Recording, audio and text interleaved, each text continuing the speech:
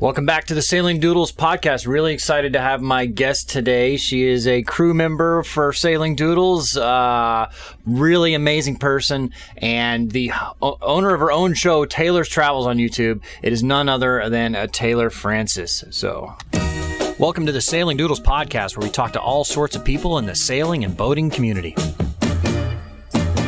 It's available wherever you get your audio podcasts and on YouTube. If you'd like to support the show, you can go to patreon.com/sailingdoodles.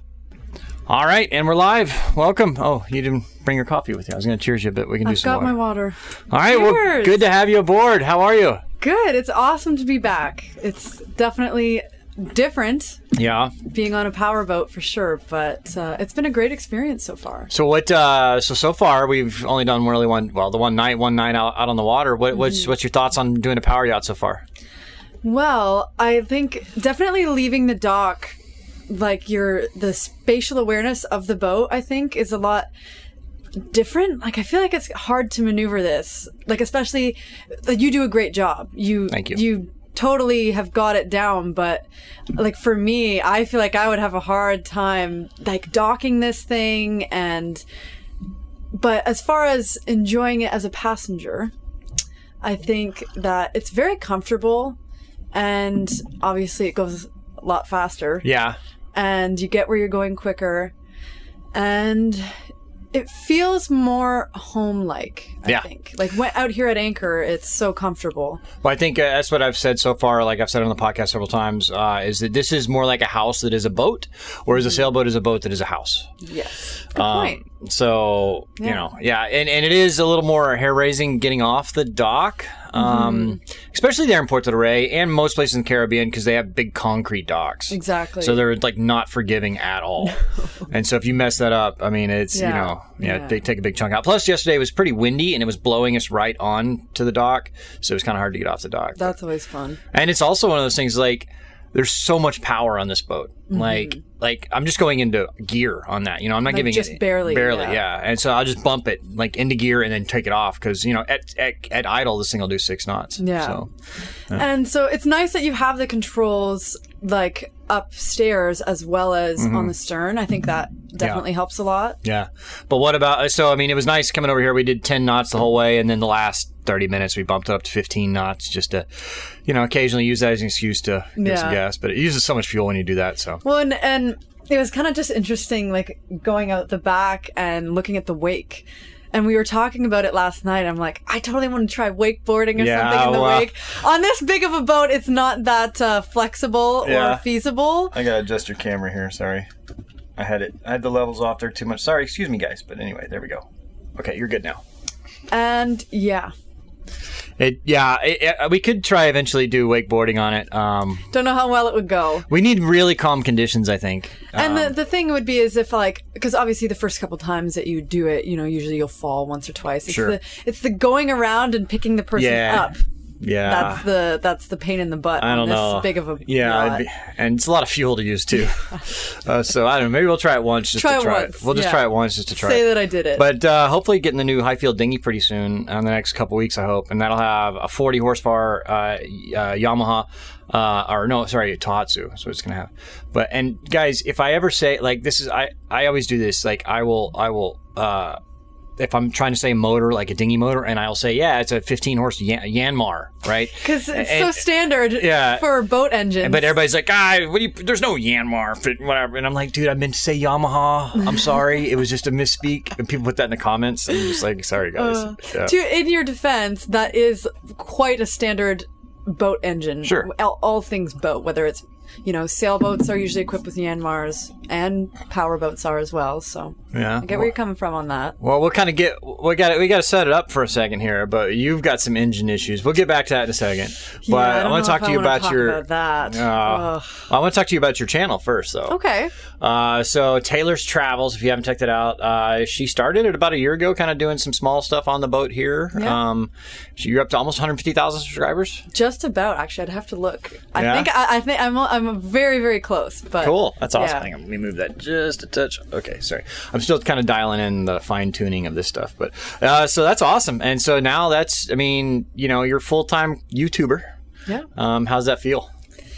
It's amazing. I definitely feel very lucky and, very fortunate to have had such a great start with you through that. And that really helped me to be able to make it a full-time job. Because I think a lot of people work really, really hard from the ground up and don't even get to make it their full-time job. They've got to, do it in other ways. But a lot of people think that it's like a vacation, like a permanent vacation. It's a lot. I mean, it's a lot of work. Yeah. It definitely is not. So, like you're talking, it is a full-time job, and that's kind of one of the reasons I have got the podcast set up like I've got here, is because like this requires very little editing, or almost none. I mean, I basically put the text on here and then clean up the audio a little, and then there you go. I'm getting better at it. Sorry, the podcast, they started off pretty poor, but there you go. Because it is a lot of work. I mean, how long does it take you to edit a video? That I still haven't like nailed that down, because I'm not paying attention to how much time I'm spending on it, and I'm not the kind of person who will sit down and edit a video start to finish. I usually do, like, I can only focus for like 3 or 4 hours at a time, and then I take a break and then I'll go back to it. But I'd say on average probably like 15 hours at least. Yeah. I'd say that was probably about right when I first started out, 15 hours. By now I could crank one out in 4 or 5 hours. Yeah, you've been doing it for 5 years. Well, yeah, exactly. And that's where that streamlined process comes in. Well, I think that's a lot of it, is the workflow. It's not just the creative part. It's like using shortcuts on the editing stuff to make things faster. Yeah, and you definitely taught me a lot of beneficial stuff with that to help me streamline the process on the editing stuff. But even just aside from editing, like the whole YouTube thing is very much a full-time job. Like, between you're filming every day of your life, you're also, planning content, but you're also marketing yourself. You're talking to brands. You're, doing other things that people don't necessarily see on camera. Right. And so on the camera's perspective, it might seem like it's, a vacation. And I'm not trying to complain. I'm saying it's an amazing, amazing job. Oh, yeah. I am so lucky. But I think a lot more work goes into it than people realize. Yeah, I mean, I don't want to sound like I'm complaining either. It's a pretty amazing job. Absolutely. It's just, the best way I like to put it is like, if it looks like it's really easy, that's what you're going for. Exactly. And even though it's a lot of work. Exactly. So, anyway, so that's awesome. So you're up there. Now, tell us what you're doing on your channel right now.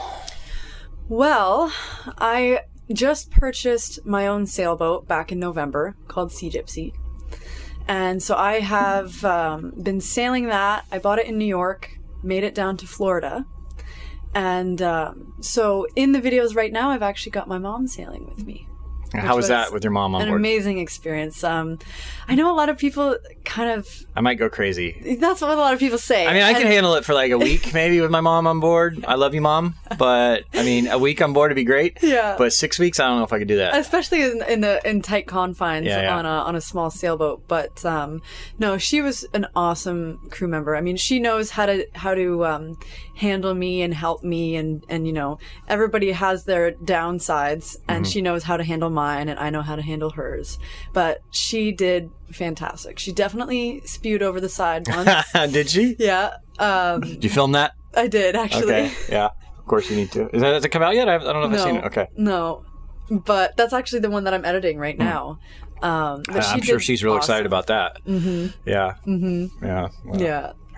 Well, have you actually ever? I don't think I've seen you actually. No. I've seen you maybe get a little seasick. Like my like seasickness is I get tired and like brain fog. Like I can't focus or like read or anything. The one time that I did throw up underway was because of the water. Yeah, we got some bad water in Dominican Republic. I thought the girls, because it was Josephine's with us, and they both started kind of getting queasy and throwing up. I'm like, you guys, come on, you got too much to drink last night? He's razzing on us, like saying that, oh, you're seasick. Oh, I never get seasick. Yeah, and then like what we get to where we're going, the dock, and I'm like, ooh. Well, and the weird thing was that I actually got worse. Like, I got way more sick once we stopped and we're at the dock, and that's why I was like, this is definitely not seasickness. Yeah, it was. Yeah, so the guys at so they gave you one too. Did I hook it up? Seagull? Did I hook it up on yours? Yeah.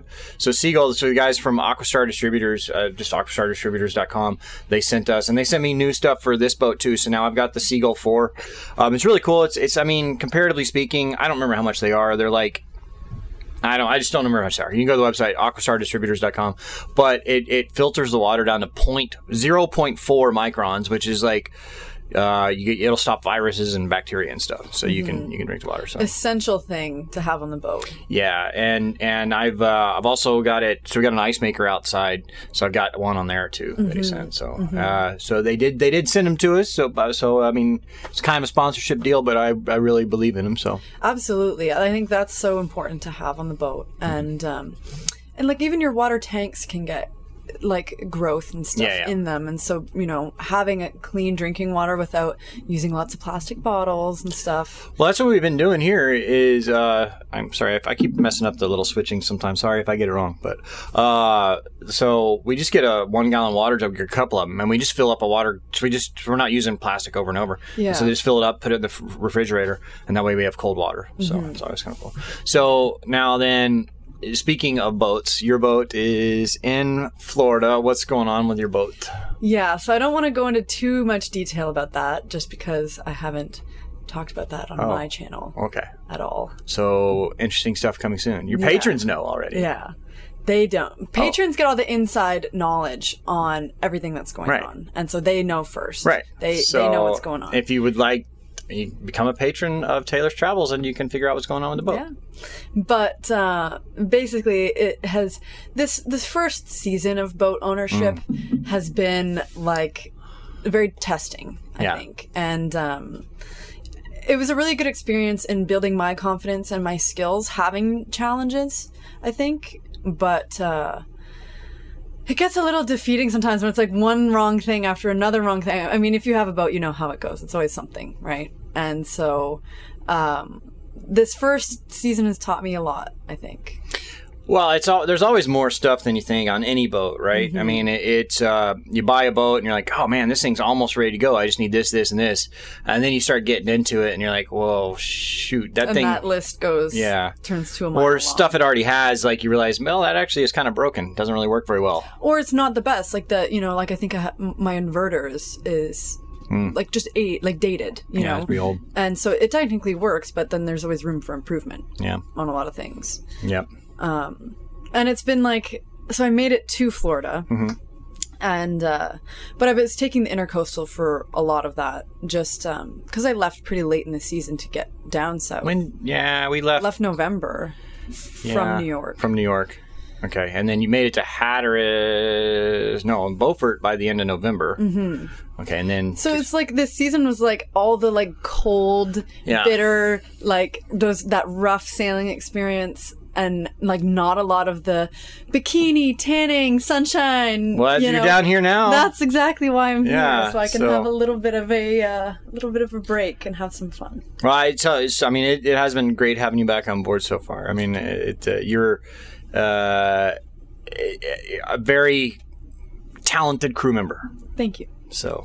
Yeah, it's been really nice to see you again. I was saying, like, the last time you were sailing with me on my boat was like 3 months ago or something. Yeah, so I think it was 3 months ago. It's interesting how things have changed, and things have changed quite a bit. Yeah, I really like this boat. It's very comfortable, and it's great cruising with you. You know, I always feel very safe and like at ease when you're, doing everything. I never question you or doubt you or anything like that. You always do a really good job. Well, thank you. I always have great confidence in you whenever I ask you to do something or help out or whatever. I don't have to go, okay, she's going to hurt herself or do something, because I know you'll do it. So I try. Well, yeah. Sometimes you never know. But like dropping knives on your feet. Yeah, so she did that. She dropped a knife on her foot. Well, it actually bounced off the table. I was trying to make a special drink. My special banana smoothie drink. Well, was there alcohol in it? Yeah. Okay, well, that's probably Whenever something happens, alcohol is usually involved. Right. So, but yeah, no, I mean, it's been great. I mean, I think that's kind of, we're a good team because, like, you know, we each, and by I say we each have our issues, probably mostly me, and you put up with that pretty well. No, but then that's like what I was saying with my mom. So once you get to know somebody well enough, you know how to put up with the sides of them and just move on. Like, I know a lot of cruisers out there who are, you know, like they hold it against each other if you know something happens at anchor and you're yelling at each other, which it happens. I mean, again, if you have a boat, you know. I'm sorry for what I said when I was docking the boat. Exactly. I need to get that T-shirt. Exactly, you do. Yeah. But it's like if you can't move on from that and can't let that, you know, slide a little bit, you're not going to have a lot of fun. Well, I think you know, a lot of it's like, especially, you know, if you're up on the bow or I'm up on the bow doing something, you're back here, whatever. You know, maybe get those, they're called marriage savers, like the little thing. Because, like, a lot of times you'd be like, don't yell at me. And I'm like, I'm not yelling at you. I'm yelling so you can hear me. Yes. No, I know. And that's all part of, again, the more time you get to know somebody and do this kind of lifestyle, the more understanding you are of that kind of stuff, right? Sure. Absolutely. So what are your plans now? I mean, hurricane season is approaching. And I know you got some issues. She's a dirty Canadian, so she's got limited time in the U.S. So that's been a big thing that I've been facing. So the original plan was to sail down to the Keys and then cross over to Mexico, go down, cruise around Belize. I have an uncle who lives in Belize, and I could have, you know, had somewhere to stay there with the boat and then make it to Guatemala, because the Rio Dulce is a hurricane hole. Right. And so that was the original plan. But just with things, the boat's just not in good enough shape to do a crossing like that. And so... And kind of ran out of time, too. And so now, the fact that the boat's not in good enough shape, I have to stay in the U.S., which wasn't my original plan. And now I'm out of time in the U.S., because Canadians get 6 months or 182 days in a 365-day period. Right. And so that is coming up very shortly. Yeah. Well, and I know you had one thing that delayed you a long time was getting insurance. I know that was a pain in the ass. Yeah, and I think a lot of people. I was actually talking to a yacht broker where I'm staying right now about that, and it's not even a matter of like experience. Like, I've been sailing for 11 years. It's the thing is that there's even people who are buying $500,000 boats. Like, they're buying $500,000 catamaran because they've watched your videos or something and they've been inspired and wanting to, you know, do that lifestyle. And so they go and buy the boat and they don't have any experience. Right. They've never sailed. They just want to, you know, live the lifestyle, and they can't get insurance, you know, no matter how. It's not even like you can pay more of a premium and pay more money. It's just, they won't even give you the option. Right. I mean, they assume that, you know, go get the ASA ratings and all that, and that's good. That actually, you should have that. They give you a discount on your insurance, but they still want like boat ownership for, you know, X amount of years. Exactly. Because like, so technically, I've been sailing for 11 years, but technically I've owned my boat for 3 years, my one in Canada, and even for some people that wasn't enough. Right. And that's like, give me a break, you know? Well, and I think a lot of it too was like, you know, there were some issues on the survey that your insurance wanted to have cleaned up, and it was kind of like, well, I'd love to do that, but I got to get hauled out. And then the haul out yards were like... So it was this catch-22 of being, you know, the one thing that was, in order to bind the coverage was, I think it was the prop shaft seal, because that was in the survey that needed to be done. So then I get to the boatyard and I'm like, okay, I'm going to fix this. Let's fix it so I can get insurance. And the boatyard wants proof of insurance to get hauled out. Right. So it's like how do you win in that situation, you know? And I even actually ended up saying that to the broker, the insurance broker. I got so frustrated and I was like, so how does anybody get insurance within their first couple of years? And he's like, that's a good question. Yeah, I'm not happy with... I mean, my current insurance company seems pretty nice, so I'm happy. Yes, for this boat now? Yeah. So, yeah. But, yeah, we'll see how it goes. But anyway, it's a pain in the butt, so you kind of got it all figured out now. So you want to talk about what you're going to do for going, you know, during hurricane season or whatever? Or do you even know? Well, I'm kind of a fly by the seat of my pants sort of person, so... I mean, I've applied for an extension to stay longer in the U.S. I still don't have any word as to whether I'm going to get that.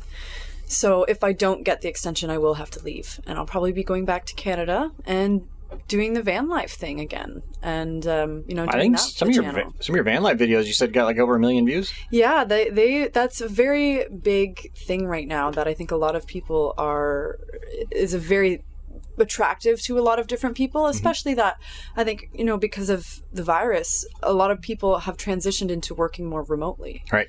And so that van life thing, whereas, maybe a year ago, 2 years ago, they wouldn't have been able to do it.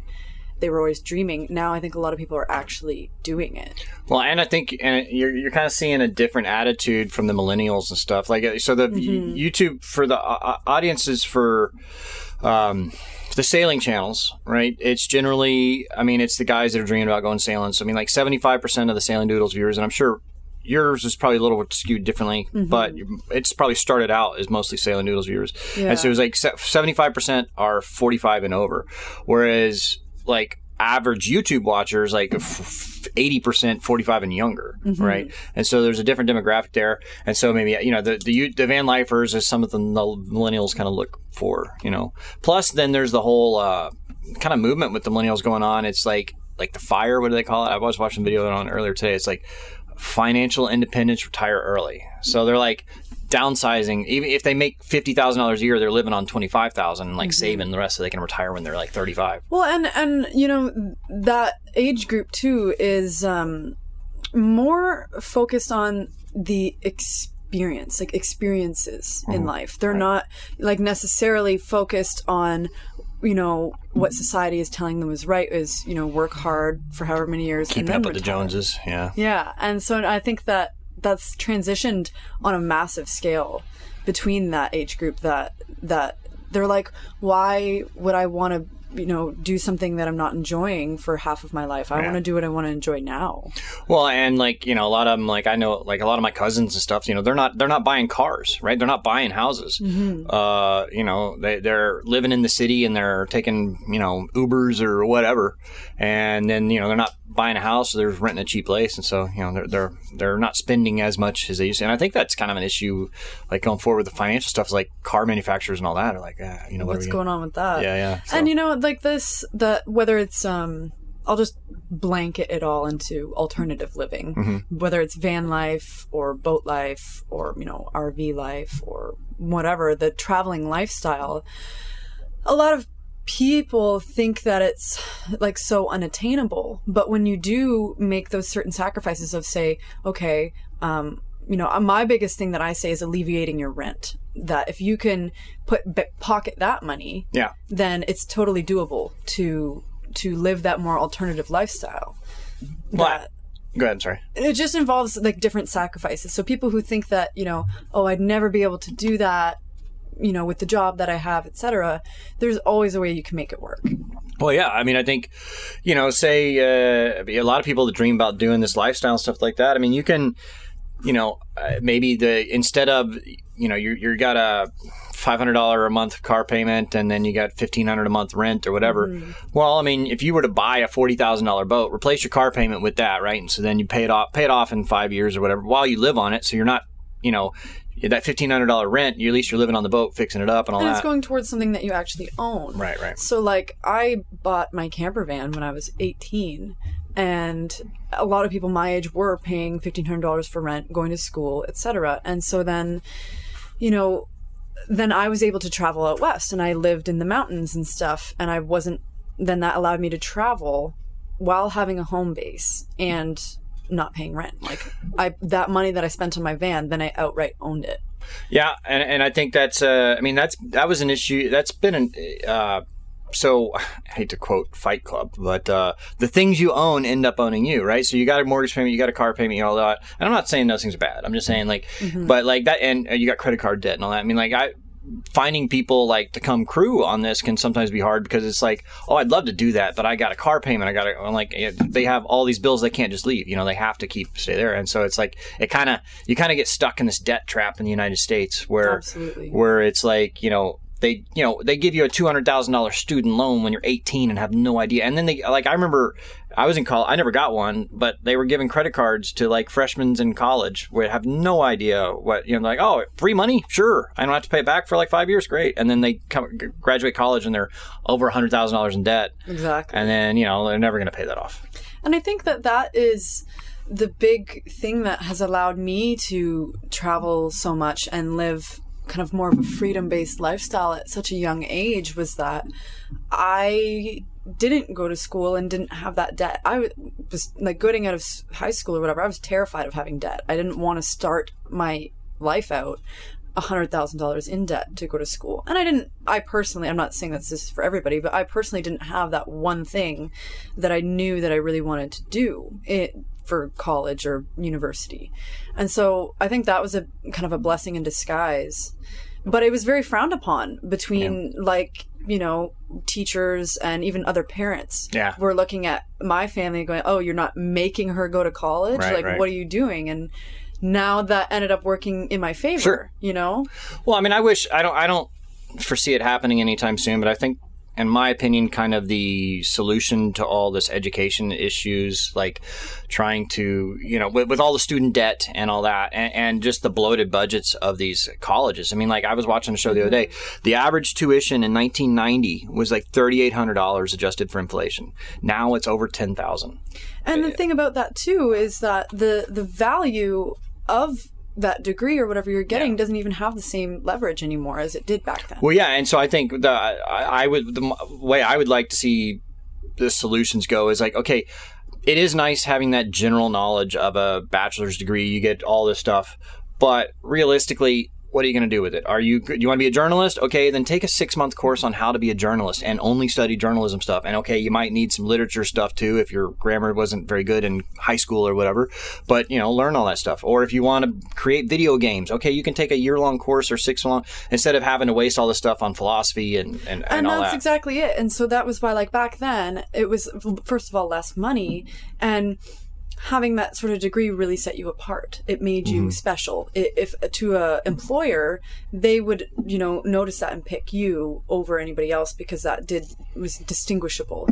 But now, because of the internet age, you can learn anything you want to learn online. If you are a self-motivator and you have the desire, you could, if you wanted to make video games and program that, you could learn how to do that online. You wouldn't need to. And so now employers, I think, are looking more at that experience, right? Like they would almost take, if you've got 5 years of experience programming successful video games versus somebody who went to school for it but is just starting out and doesn't really have the practical experience, they might now choose somebody with the life experience on that. Yeah, I think it is changing. I mean, as like my generation becomes more like the CEOs of companies and stuff like that, I think you will see that mind shift. But like my former company, I was the head of the flight department, and so we needed to hire a new pilot, and so through whatever, I got a resume from a guy. I interviewed him. I really liked him. He had a ton of experience in the airplanes we already flew and everything, but he never finished college, right? And so I didn't have a problem with that. I'm like, okay, you're a nice guy, you're smart, you can handle the airplane, you're good, experienced. And then so we go interview with my boss. And I thought the interview went pretty well, whatever. And then so after the guy leaves, I'm kind of debriefing with my boss. And my boss is like, yeah, but he never finished college. And I'm like, well, okay, so why is that an issue? And he said, well, it shows he can finish something. I'm like, where it shows he didn't have enough money. You know what I mean? It's one thing. It does go both ways with that, for sure. There is, but it's also, it's easy to say, so like my boss, okay, he was kind of had a wealthy family, right? So it wasn't an issue for him. You know what I mean? It shows you can finish something, but not everybody starts off in the same circumstances. Exactly, and there's a lot of circumstances that go into that. Yeah. That are contributing factors to that. Yeah, and it was hard work is definitely something that will get you far, but so is luck. You know what I mean? If you're born into that wealthy family, you already have a leg up. Exactly. And that's like the one thing that always gets me when people assume that I'm from like some wealthy family or like it's my parents' money that, you know, I got the boat. It's like, no, I've worked for everything that I've gotten and made that happen myself. It's not that. And so that's where it's like some people do start ahead and some people don't, but you can still make it work. Sure. Oh yeah. I mean, it's absolutely. I mean, it's about what you put in, you get out. You know what I mean? The hard work. So anyway, so what is the van life? What are you going to do? What do you have? What kind of van is it? So it's a 1989 Road Trek. It's a Dodge. And I just love that. It's older than you are by 10 years. So all of like my motorcycle, my camper van, and both of my sailboats are all in that year range because I just think things were made better back then, personally. Well, you have an affinity for older things. Oh gosh, come on now. So, anyways, yeah, the camper van, it's very similar to boat life in many ways, I think. And my plans if I do go back to Canada would be to take it out west to the mountains. Because Ontario's beautiful in Canada. The fact that we have the Great Lakes is amazing. But as far as like the van life thing, it was a lot more fun out west. Yeah, what is it? Just there's more stuff to do or something, or what? Yeah, and like more, it's a little more wild and definitely more opportunity for experiences and adventures. Well, yeah, I was going to, okay, so it's less populated, right? So there's more places to go explore and kind of boondock or whatever, right? So like in Ontario, it's especially southern Ontario is the most densely populated part of all of Canada. How many people live in Canada? Oh, couldn't tell you that off the top of my head. All right. And they're saying it right now in the comments. Yeah, exactly. Please tell me, educate me. Yeah. And so, I mean, if I wanted to go this is just me personally, I like to go for the adventures that I'm getting away from people and I'm going into nature or whatever. And so in southern Ontario, it's so populated that you have to drive for an hour and a half to get to that, adventure spot. Right. Whereas out west, you drive 15 minutes and you're away from everybody and in a beautiful location. So speaking of comments, like I know they can be difficult at times. Like, how have you handled that? Because, like, I basically had to stop reading comments. I mean, I'll read the patrons' comments and stuff like that. Like, if I always post a video, I just released a video to patrons this morning, right? So they get it at least a day ahead of everybody else. And then, so I'll read all those comments for the first day, and then the comments on Patreon and stuff like that. I'll those reply. Are valuable opinions. Right. Like, the thing with Patreon is that they're actually giving you the valuable feedback, and their opinions you'll take, with sure. a little more weight because they're actually contributing to your future. And then you can take their opinions to be like, okay, this is how maybe I can do better. Mm-hmm. But for the most part, they're all supportive. Sure. And so then, but like once it goes live, 95% of the comments will be positive and they'll be like, hey, that's awesome, whatever, blah, blah, blah. But it's that 5% that you read and you're like, that sticks with you. You know what I mean? I think that's just human nature. Like you can't just, so even when I was sailing with Bobby, he was like, don't read the comments. And so I got out of that. And now with my own channel, because it's literally my job to go through that, I can't possibly read all the comments. I don't. Like 600 comments on a video. Yeah. I can't filter through all of that. But like you said, it's just like human nature that those ones that piss you off or, kind of upset you do stick in your brain. And so I feel like I've handled it pretty well.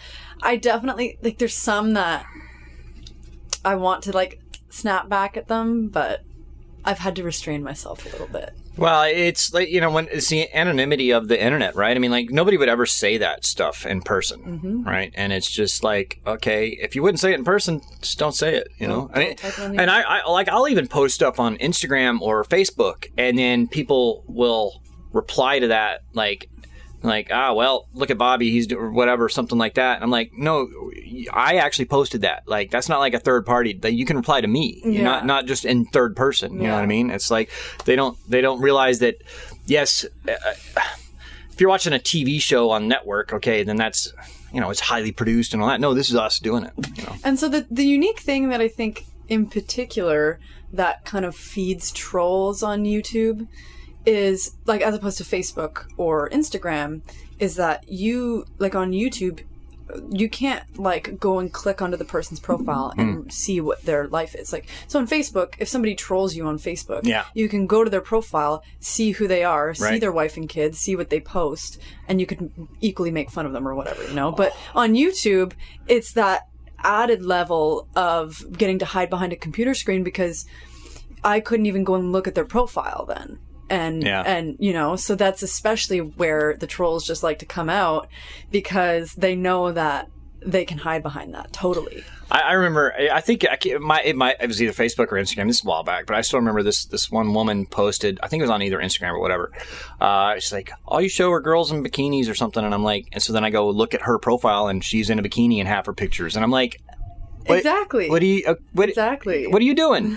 You know, but it's just. I know. And again, that added thing that makes the YouTube thing like another unique issue with that is that, like you were saying, so celebrities like Angelina Jolie or Brad Pitt or whatever, those people, you know, people can be fans of them or hate on them, but people can't directly access those people. They can't tell, you can't comment on Brad Pitt or text Brad Pitt and be like, you know, I think this of you. Whereas the YouTube thing, people have a lot more of a direct line of communication to the artist or the creator themselves, which again almost feeds the trolls.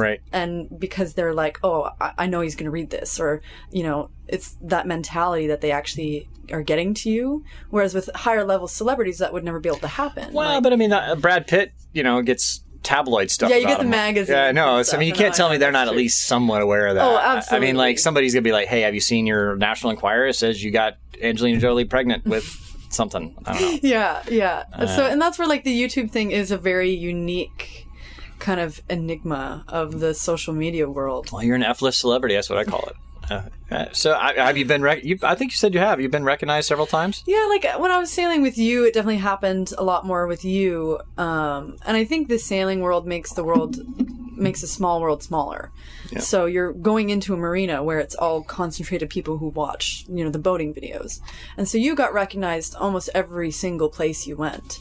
But you were really good with it. And so that was kind of good for me to see, you know, with you, how you handled that. And people are almost always super nice, super nice. If they're willing to come up to you in person, they're always positive. And so I haven't had it very much, but I think I had it the other day at like the hardware store or something. Oh, really? I got recognized.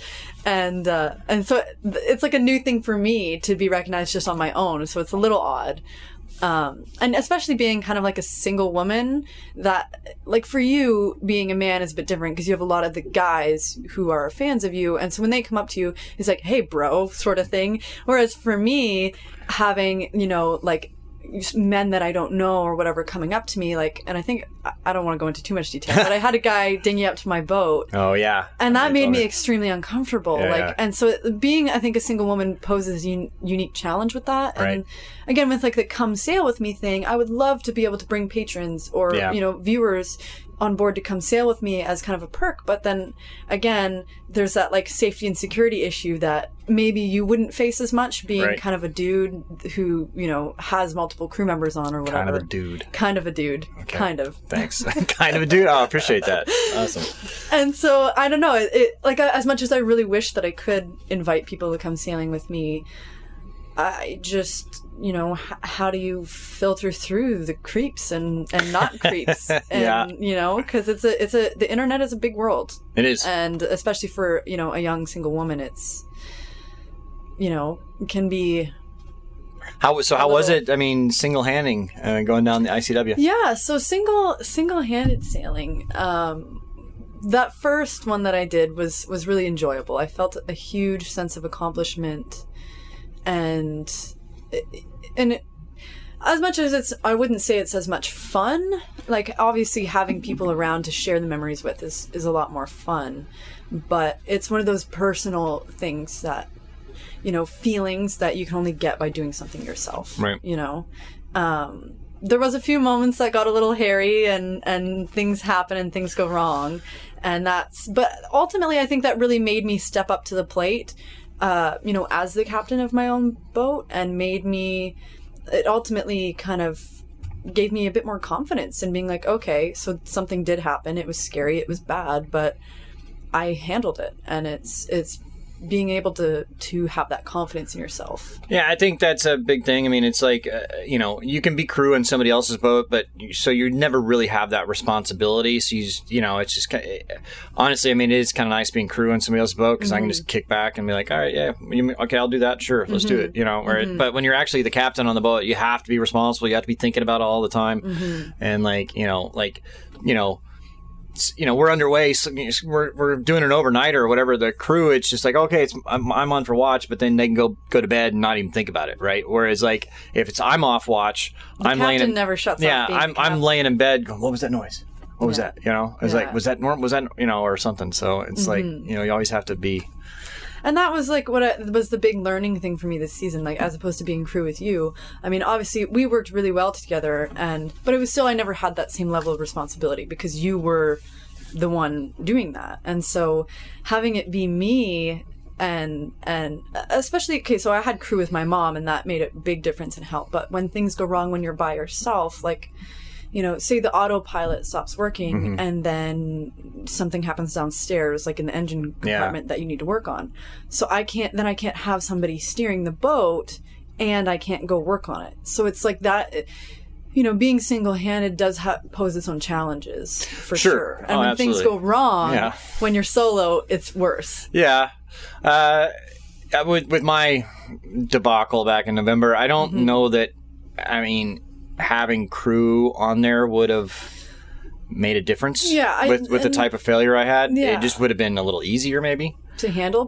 And so like that's why a lot of people are like, why would you go solo or this blah blah blah.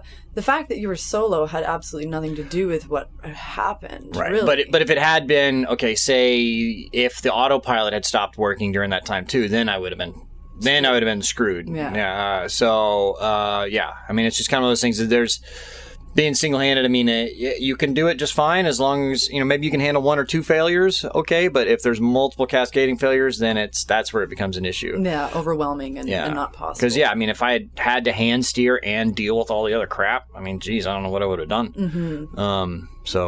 Yeah, and so when I got the boat, I didn't have, an exact plan for crew, but, at the time, I was like, well, I've got a lot of friends who would love to be able to come for a week or two and join me.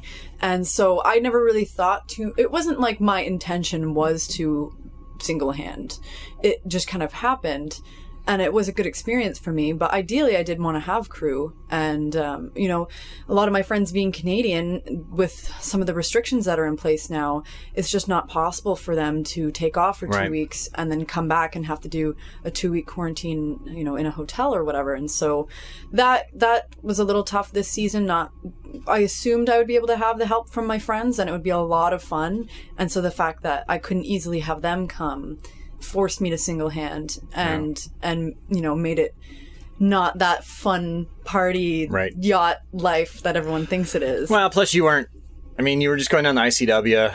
It's not real glamorous. It was cold too, I'm sure. And I was going down the ICW because I was solo. I didn't want to be doing offshore stuff solo, Yeah, I guess you could have got, you could have gotten down like to Florida a lot faster. Because when we did it, we left in a month, less than a month. We did it from Annapolis all the way down, all to Fort Lauderdale. Yeah, but we did 2 or 3 like 24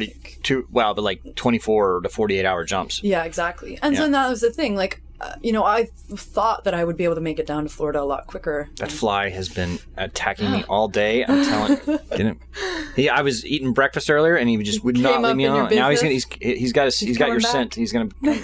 He's gonna mess with you. I'm telling you. But I would have been able to make it to Florida a lot quicker had I had the crew, because I would have been able to do those 24, 48 hour hops. But, being solo, that slowed me down a lot and forced me to take the ICW. Yeah. And it kind of, so you had basically 3 months of kind of not fun sailing and all that. So, you got the bad side. You got the bad side of the experience. You're not down here in this beautiful water. So. Yeah. So I feel like this first season I got a lot of the realities and like the negatives of boat ownership that every boat owner knows. Stuff always goes wrong. There's always something. And so I knew that. I knew that even just from sailing with you, that it was not going to be sunshine and rainbows. Like, I didn't have unrealistic expectations of what it was going to be like. But the first season, this of my own boat has been a lot of the negatives and not as many of the positives. Like usually the positives outweigh the negatives, where you sit down at anchor and there's a beautiful sunset and you have a drink or you go for a swim and it's like, okay, that just made up for all of the bad stuff that I just went through. Yesterday. Right? Yeah. Basically, that's what we did yesterday. Exactly. And so I haven't like had that. I haven't gotten to go swimming off my boat in beautiful blue water or go, like I haven't had as many of those positives to make up for all the negatives that have happened. Mm-hmm. But I know that I'm setting myself up for a good season next season. And I think that next season's going to be a really good time. So where are you planning to go next season? I think going back to that original plan of Mexico, Belize, and Guatemala, basically. Sorry, that flies. Yeah. Okay, sorry. If you're listening to this, there's a fly attacking us, and it's rather annoying. Can I get him? You missed him. Okay. Oh. Don't clap right in front of the microphone. That's great. Anyway, sorry. So, okay, I'm sorry. You were saying down to the Keys and then Mexico, or what did you say? You're having a... yeah, okay, whatever. Just ignore it. Just ignore the fly. We're ignoring the fly. Okay. All right. Well, that sounds like a good one to me. Mm-hmm. Hey, during hurricane season, or the rest of the season while your boat's on the hard, you can come down here and crew for me. Yeah, I'd love to. All right. I love to help, whenever I can. Okay. And there's a couple other people that I might crew for, and obviously the van life thing is going to happen. Oh, that's right. Yeah. And but whenever I've got a free week or two, I'd definitely come down. Okay. What was that? I think we're hitting the mooring ball. Yeah. So we're at anchor right now off of Culebra. We're in a mooring ball. Yeah. And so the mooring ball was hitting the hole, we think. So this is a beautiful spot here. Like we jumped off the boat and went for a swim yesterday. Yeah, we need to do that. You said there was so we've got Sydney with us. She was going to crew for you, and then so that was pretty funny. So I had arranged to have Sid come and crew for me. She's an awesome, hardworking, smart girl. And then, things kind of went wrong with my boat, and it was like, well, you can't. Right. So then we both came and joined Bobby. Yeah, there you go. Hey, it's win-win. Yeah, exactly. Yeah. All right. Well, I'm really proud of you for everything you've done, and you are an amazing young woman. And so give Taylor's Travels a follow on YouTube, and Instagram is the same and all that. So, and appreciate you guys for tuning in to another Sailing Doodles podcast. Please subscribe, follow. It's available on audio format wherever you get your audio podcasts, and of course on YouTube.